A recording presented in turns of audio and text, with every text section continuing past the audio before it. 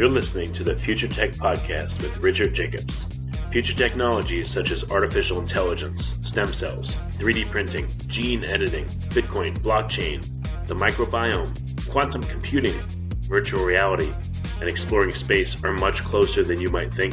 In fact, many early versions of these technologies are in play right now, and the companies that are using these technologies are the focus of this podcast. My goal for you, the listener, is to learn from these podcasts. You may very well learn something that may change the course of your life for the better, steer you towards a new career, or give you insight into addressing a thorny medical problem.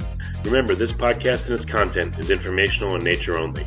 No medical, tax, legal, financial, or psychological advice is being given. If you've enjoyed the podcast, please listen, subscribe, like, and tell your friends about it. Thank you.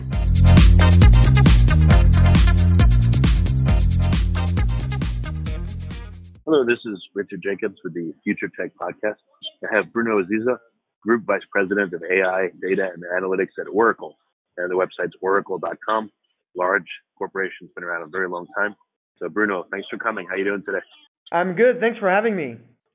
Yeah, so what do you do as in your position that looks at AI at Oracle? What kind of projects are you working on? Well, thank you, and thanks for having me, and thanks for your listeners to take time for us. I'm brand new to the company. I joined probably 7-8 months ago, and I have worked in the data and analytics space for the last 25 years or so, and I worked at very small companies that I've helped launch, mid-sized companies that like Business Objects that some of your listeners might know, that went public and had a great run, and worked at Microsoft as well. And so I joined here to help the company essentially on a few fronts. The first one is customer centricity. My team spends a lot of time with customers to understand how we can help them not just simplify their relationship with Oracle, but also innovate at scale with data analytics and AI. And so we spend a lot of time with that. We spend a lot of time with partners as well, because as you know, partners are an essential component for our success. They help customers deploy, and they help customers be successful and train their people. And then finally, analysts like Gartner and Forrester and many others who we work with in order to understand the customers that we don't talk to. Analysts are very helpful in giving us a broader perspective than the perspective we might have into maybe just the customer or the Oracle ecosystem. So that's what we focus on: customers, partners, and analysts. Yeah, we were talking offline briefly, and you said you don't call AI artificial intelligence. You call it something else. Can you go into that again? I thought it was really interesting. So the acronym of AI, stands for artificial intelligence, as many of your listeners must know. But what we've noticed talking to customers is the best way to get value from AI is to think about the acronym as applied and invisible. And here's what I mean by that. Even though there's a lot of hype around AI and AI capabilities and so forth, it really needs to connect to the value that it provides to your business people and their business process that they're involved in order to impact your bottom line. And so applied is a way to think about that, is a way to think about what augmented capabilities can I provide my end users so it applies to their daily life, their daily workflow, and et cetera. And then invisible refers to this idea that, if I told you what index in the database you're using, how would that help you innovate? It wouldn't, right? And so I think we also have to realize that maybe sometimes we're over-explaining AI, and the reality is that you get the most value from AI when it's actually invisible, when it's doing or executing tasks for you that you don't have to execute anymore. And so this concept of invisible resonates well with our customers. Since you work with customers a lot, I think that's great. You're not just in your ivory tower, innovating. How do customers perceive, AI, data analytics, et cetera?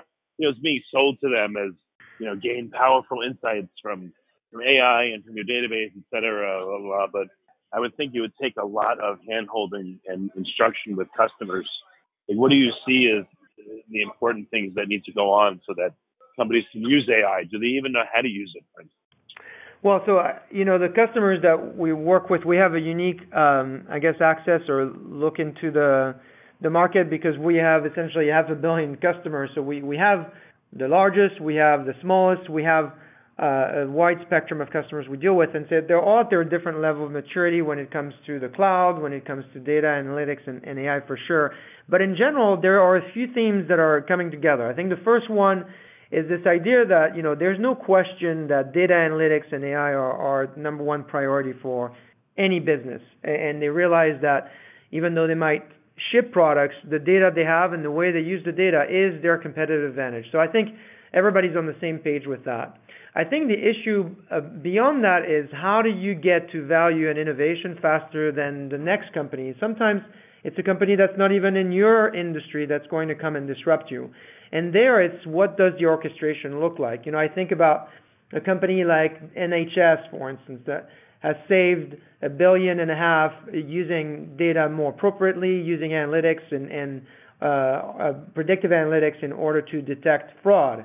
And so you might assume that a company like that has thousands of developers and thousands of database administrators. In fact, Nina, who is the chief data officer there, started this initiative with 2 DBAs and 1 data scientist. And so, it's this concept of how can I have a big impact with a small team that they're interested in looking at.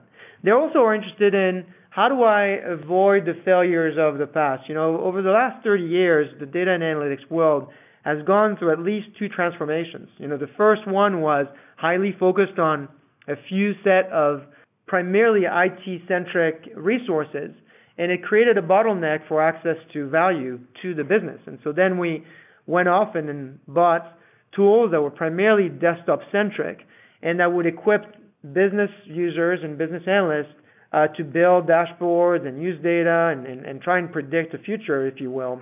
This third area that we're in is a cloud-first, AI-first, mobile-first area, which really disrupts the previous 2 phases of this industry. So you really have to reinvent the way you think about how you're deploying capabilities out to users. And one in particular that I think is particularly disruptive is the answer is not going to be hiring more data scientists. The answer is going to be buying software that might be more integrated, that might be more augmented, that might be more collaborative, so the people you have today at your company can do their job faster and better. And that's hard because the last 2 phases of our industry was about hiring more technical people, hiring more data scientists, or training people that might be line of business folks to become data scientists, which, as you might know, didn't really work out so much.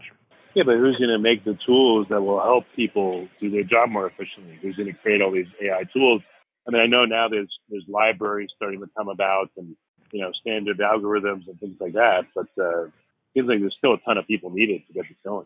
Well, I won't talk for the other vendors in their approach, but I think you're right by pointing out to the fact that if the approach is a set of tools in the kitchen sink and good luck assembling them, it's going to be fairly challenging to get to value quickly. The way we think about the market is it's the value of integrated solution to business users that will generate value faster. I'll just give you a simple use case, a simple example. Today, data analysts spend about 80% of their time preparing data for analysis, just preparing data for analysis. That means gathering the data, cleaning the data, protecting the data, and that's a big part of the data pipeline, and that's before any of that data can actually be put in front of a business user.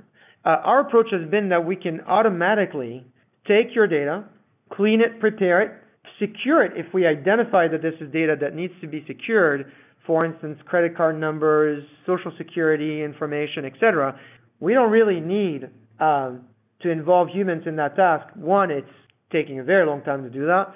2, it's error prone. And then 3, frankly, those business analysts are not here. That's not really tapping into their passion.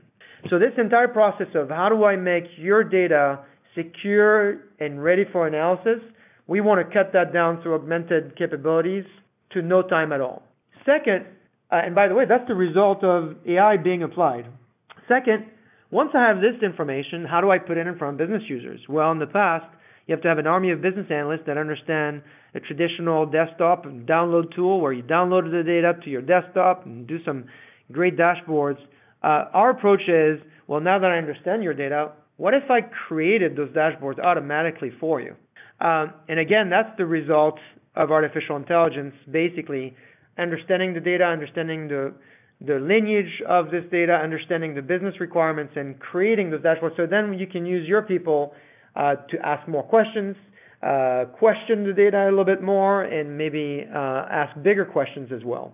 And so this example I just described. A quick question is, so you're saying like, I guess in a low level you'd have canned reports, I don't know, sales by month, that kind of thing. Sure. But are you saying that you'd want to actually suggest maybe more sophisticated analyses and have them at the ready for users that they don't think of, Absolutely. We already do that. So let's take an example of, the number one cost in any organization is probably their people, and losing the best people is often a problem. So that's attrition. And so what if I could tell you if you gave me your HR data, I could tell you the cause of that attrition, and I could present you with a dashboard that not only would analyze that, would recommend the questions you need to ask, and probably would translate these dashboards into reports, that is text, that you can share across your company. We do that today. And attrition is one problem, but you can think about the marketing pipeline and conversions. Why are certain things converting better than others? Questions that we know businesses are asking them already, but the way to get there has been so inefficient that they can't get to the answer. And so if we can eliminate what you might call the oxygen need, which is we all need to breathe, and there's some questions your people absolutely need to have answers to, then we're creating this space where they can now use the information that, by the way, they should have already, but they don't have it, to ask more innovative questions, bigger questions. So ultimately, you can innovate, and then you can improve your bottom line. This is really the biggest challenge our industry has, is we have a lot of data, but very little of the insights actually make it to the people that can make the decision. And if we can accelerate that, we'll all become better companies, and we'll get better results.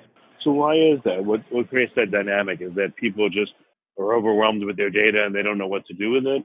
Or is it that just the nature of it needs to be pushed to them? Hey, look at this. Hey, look at that. The analysis needs to be done for them so they don't have to think about it. I think I don't mean to be exhaustive in my analysis. I'm sure there's a lot of errors I haven't encountered yet, but I think the themes that I've seen are related to a few factors. The first one is that in order to have complete analysis, your data has to come from many different sources, and today getting your hands on a large array of information and standardizing it and making it ready for analysis is very complicated. And so if you think about the pipeline of data and getting to artificial intelligence, it's very broken today. It's not integrated at all. The second aspect of the issues is around how do you make this secure and cloud ready so everyone can take advantage of the capabilities provided by the cloud to provide more analysis. A simple example is our models in the cloud can run with more compute. We can put in more information and compute it faster so you can generate better results. And so, historically that has been challenging because people have thought about the cloud as just a place where I could just store data and maybe process it for temporal jobs, if you will. And then the third aspect of it is this idea that I think from a people management standpoint, we might have put too much pressure on regular people like you and I to have to produce the analysis before they can use it. I'll just give you a simple example of applied AI in our mobile experience. Today, if you downloaded the day-by-day experience for analytics, the phone would know where you are, it would know your calendar, it would know your preferences, and it would give you insights as you go about your day. Depending on the meetings you have next, it would push at you insights that it knows you need, and it probably find insights that maybe you haven't even thought about asking for. And so I think we have to shift that mentality, and we now have the technical capabilities to make it happen. There's also a timing aspect, right? Describing what I'm talking about today 10 years ago would have been particularly hard, and a lot of it is related to the availability of the cloud and the availability of those open models that you're referring to. So any particular insights or data analyses that you've seen in case studies where you thought the result was super instructive, or really cool, or the customer thought the same? Oh, there are many. In fact, as you know, we're preparing for Oracle Open World, and we have lots and lots of sessions that are extremely innovative. There is the example of GE, for instance, which is putting together a blockchain and autonomous data warehouse and Oracle Analytics in order to create a ledger. It's really innovative, people putting these technologies together. There's the example of FedEx, the city of Las Vegas, and many other organizations that are thankfully, at the stage of maturity where they could push the envelope, if you will, a little bit, and get more information to more people faster. I mean, another example is the example of Riverbed. It's a company we'll have on stage on our solution keynote. It's a company that was trying to get insights out to their salespeople, and they couldn't get to them because it required for people to get analysis and get services off of their desktop or the web. And they've deployed a mobile experience that gets data to folks before they even get to the meeting, and it gets them in the formats that they like, and it predicts when they're going to run out of pipeline, and it creates pipeline for them based on the attributes of customers that they have. So you can imagine, you kind of have your own assistant making sure that the data's got your back, if you will, to enable you to win in the marketplace. Now, it's I have to say, we're also working here at Oracle. We're in the unique situation where we're in the middle of a database world and the middle of an application world, where we get to see large amounts of data that's securely stored in the cloud with a large amount of folks using applications for their daily workflow. So we're brought into those use cases that maybe other vendors don't get to see. Maybe one more use case that you think was pretty cool and instructive. Whatever you could say about it. I know you can't say too much. Well, and some of them are stories that we're keeping for the event, but I'll give you maybe another one that I thought was interesting. This is Skanska. It's a construction company, and that has a very large data sets. They have SQL Server data. They've got Oracle database data. They've got external data sets, and they were able to identify, in construction, the issue is injuries. There's a huge liability when you're working on the project and you want to deliver it on time and on budget when you have these unknowns. And they were able to correlate particular user types and behaviors and the type of injuries they would get.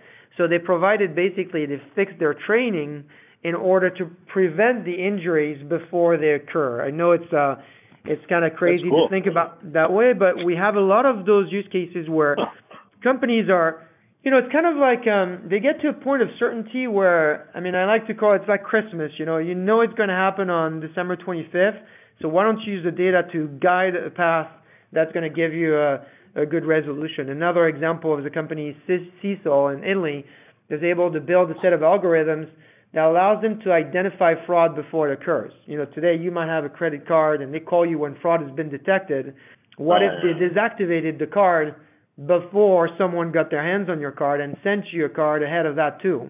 Our fraud systems today are very reactive. And so here you have a company, again, it's not a very large company, but because they have the right technology and the right mindset, they're able to provide analysis and algorithms that predict fraud before it occurs. It's really powerful. I like your example of the construction company. I could see if, people that hang drywall, for some reason, they're getting all these particular injuries. So then you find the holes in their safety training protocol and you add on a special module just for them. And that should reduce their injuries. That's right. I think that's a really smart tool to have, something like that. That's great. Absolutely. And every industry listening here and has an example just like this. If you think about the areas of inefficiencies that you have throughout your day, we don't have to talk about just injuries, right? But you have to talk about, just think about meetings, for instance. When is the most efficient way to have a meeting about a topic to make sure the team gels together? Wouldn't that be beautiful if we had fewer meetings that were more efficient and we got more out of them? And we can do that today. We can analyze that data. We can analyze emails. We can analyze follow-through. There's a lot of data that's available. But like I was saying earlier, because the pipeline to get the analysis out is so broken, we can't get to that data. And because we can't get to those insights, we can't improve our companies. But I was luckily, going to give you an example of meetings. It would be cool if you had a tool where you put in the meeting you want and all the different agenda items, and then the AI system suggests who should and shouldn't be party to those discussions because of their expertise or their participation in a certain project. And then it can sort the meeting in order. So certain people that don't have a lot of time, it can tell them you're scheduled for these 10 minutes only instead of sitting there for an hour. I mean, a meeting planning software like that would be like super, and it would let people know, like relevant people, based on what happened in the meeting. Maybe it could take a transcript and look for keywords, and it can do all kinds of stuff just with the meetings. I'm thinking. Oh, absolutely. And what you're describing, I don't know if you read the book Principles by Ray Dalio, but he's describing how he's built this. This is a great book for your listeners. It's a big book, but Ray Dalio runs the largest hedge fund in the world, and he's a very famous guy. And his approach to data is very unique. And not only does he have a way to analyze the decisions made in meetings, but he also has this concept he calls idea meritocracy, where he's able to basically change decisions based on where the idea about that decision came from. For instance, I'm a French person that grew up in the south of France. You know, my opinions about food in the south of France might rank higher than someone that might be from a different geography that's never lived in France. I'm picking a stupid example here just to make kind of the point. But he's got it down to that level where a particular decision or particular opinion about a decision would be weighted more so that you can get a better output. And ultimately, I mean, the way to get there, we're not very far from that. We're not very far from being able to get there. Now, Ray Dalio is an exception, and he has a great book, and he also even has an app, I think, that everyone should take a look at. But it's a good aspiration, I think, for all of us. There's one resource we cannot create, and it's time. And if we can save that, we can become a better society, and we can create better companies. Has anyone tried to, tune an AI so it makes decisions like someone makes decisions? I mean, could you make like a Ray Dalio-esque AI? Like, let's say you kind of know, like, he tends to be conservative and he tends to favor groups over this. I mean, like, again, is there any sense or point of aligning an AI with a personality so that it kind of makes decisions in the spirit of how they would? I think that thought occurred. I think this will be very hard in general, and I think, if you read some of the theory on AI, there's a lot of scary stuff out there saying, oh my gosh, the machines are going to completely replace humans. I don't see that happening, and the reason for that is if you step back from what the relationship between humans and machine has been and what it most likely will continue to be, is it goes off three types of relationships. The first one is what you're describing, which is automation. And there are some tasks that are highly repetitive, binary in nature, that have they're largely not nuanced, right? So a machine can learn a lot, but for a machine to get to judgment, it's a particularly complicated path there. But automation clearly it brings a lot of value. The second relationship is augmentation, which is where the majority of the work is going to happen. Think about it as intellectual augmentation, just like we think about augmented physical capabilities, like having a prosthetic arm or anything like that. When something's missing, we have now technology that can add to it, and certainly data AI, as from an augmentation standpoint, can allow us to get to the end goal a lot faster, like some of the examples that we talked about. There is one area, though, that the machine cannot produce, and it's collaboration. And collaboration primarily occurs humans to humans, right? So the first one, automation, was machines to machines. The second one, augmentation, is humans plus machines. The third example here is human to human. I mean, this is going to be really hard to replace because what drives effective collaboration is primarily related to intuition, primarily related to chemistry and ability to have judgments and ethical guides and so forth. That is really hard, one, I think, to hard code, and second, really hard for a machine to be affected and learning constantly on. That third barrier, I think, is going to be particularly a hard one to to pass, and frankly, I don't think it's an advisable one to try and replace. That makes sense. So what's ahead for Oracle or for the AI assisted industry itself? What do you see in the next few years being possible? What we see is that AI is going to permeate through every piece of software that is used today. I start, with the database and self-maintaining itself, patching, making, being available so the data is not just secured, but it's also available, can be processed at scale and at very large speed. That's really important. Second is on the analytics layer, on making sure that we can provide better analysis faster to business users. And then in the application world itself, how can we automate some of the processes that today do not bring a lot of value? How can we predict when defect is going to occur and then put decisions towards a path of success because we know the information, and then increase the availability and the value that we get out of our applications? I mean, an easy example that, we're having right now, we're going to have a transcript of this conversation, I'm sure, but what if the entire transcript of this information could be available inside an application, be matched to a record, and help me create the next conversation? I think that's where we're going.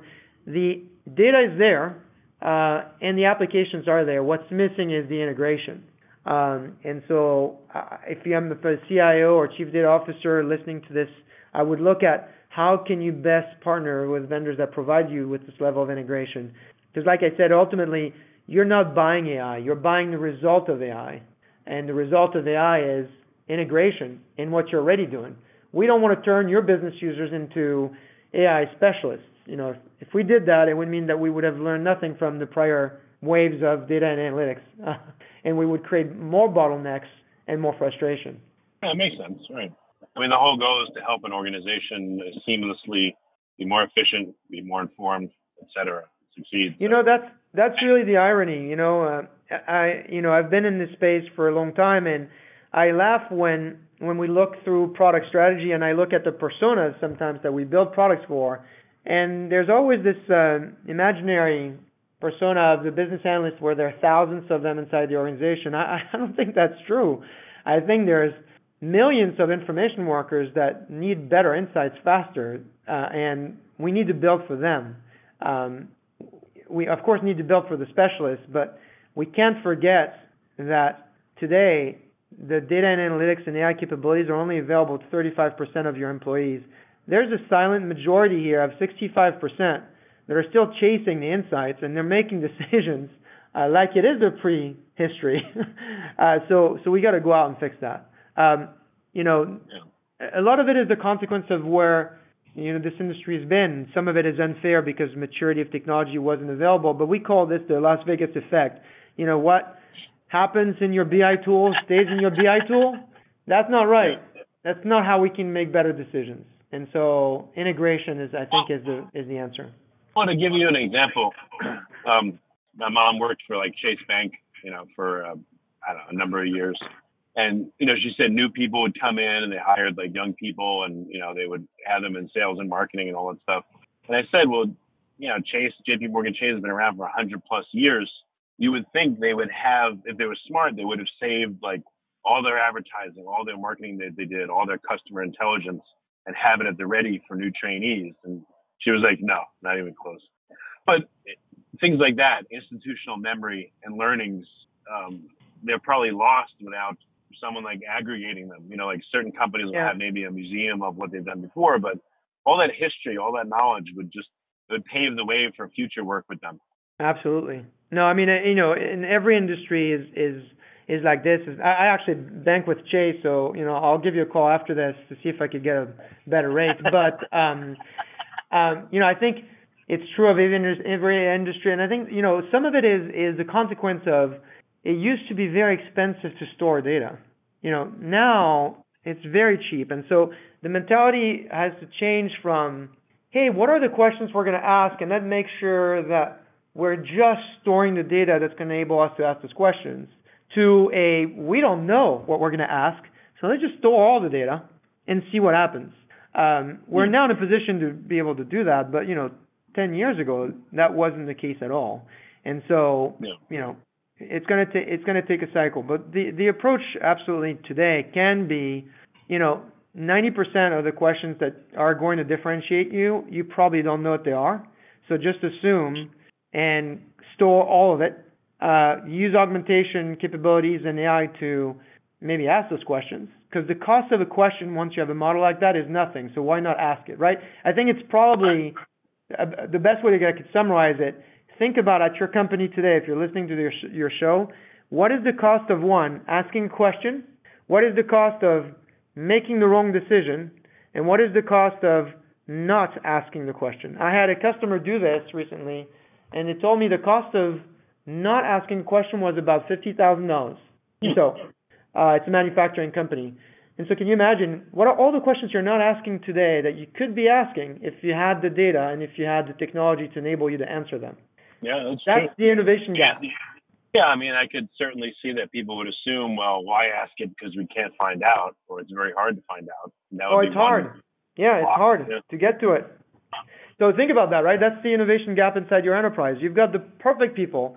They have ideas, and they want to ask all these questions, but they can't get the information. They can't get the technology to. So that's really a shame. And so once we fix that, and it will never be fixed, right? Because the more we learn, the more we ask questions. That's what's interesting about this industry is every question leads to another 6 questions. But once we can create that process to be fluid, augmented by the machine, so it's faster, we'll get some really interesting results. I mean, we'll solve diseases. We'll work on really big problems rather than just trying to understand what my inventory was yesterday. Maybe we'll be able to answer, well, what should be the inventory in the first place? Yeah, well, that's very cool. Well, this is really good stuff to think about. You're well spoken about this, and it makes total sense.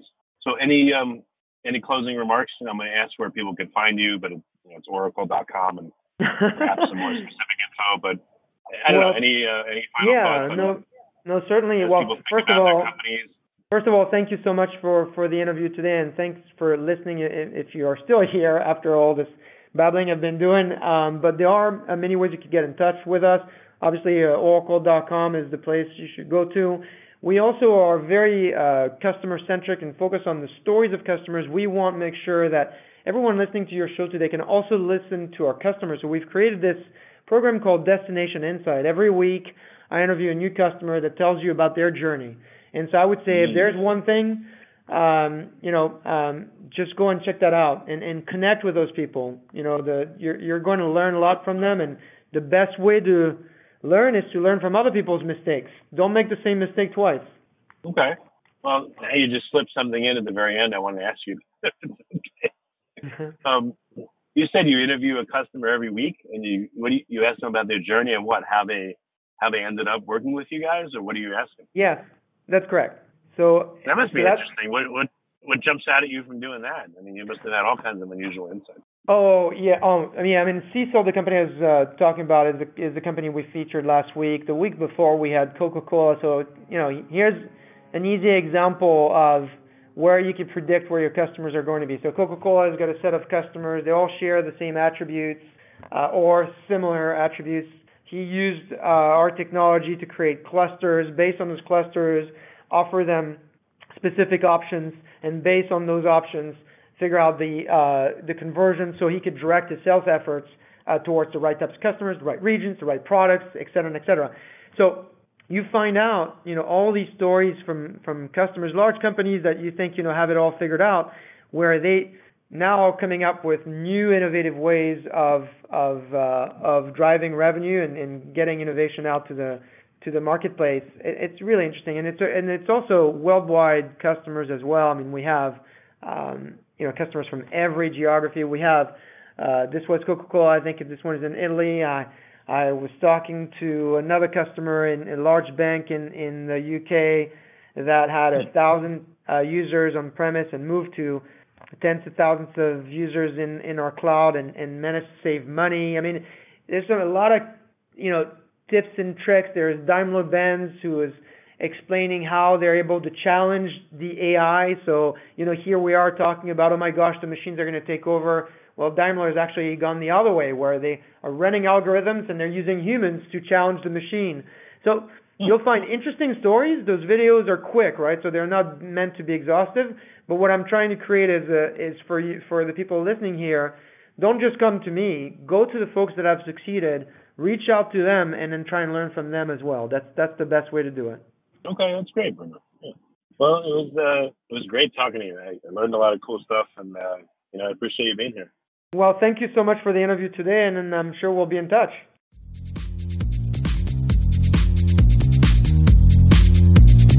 You're listening to the Future Tech Podcast with Richard Jacobs. Future technologies such as artificial intelligence, stem cells, 3D printing, gene editing, Bitcoin, blockchain, the microbiome, quantum computing, virtual reality, and exploring space are much closer than you might think.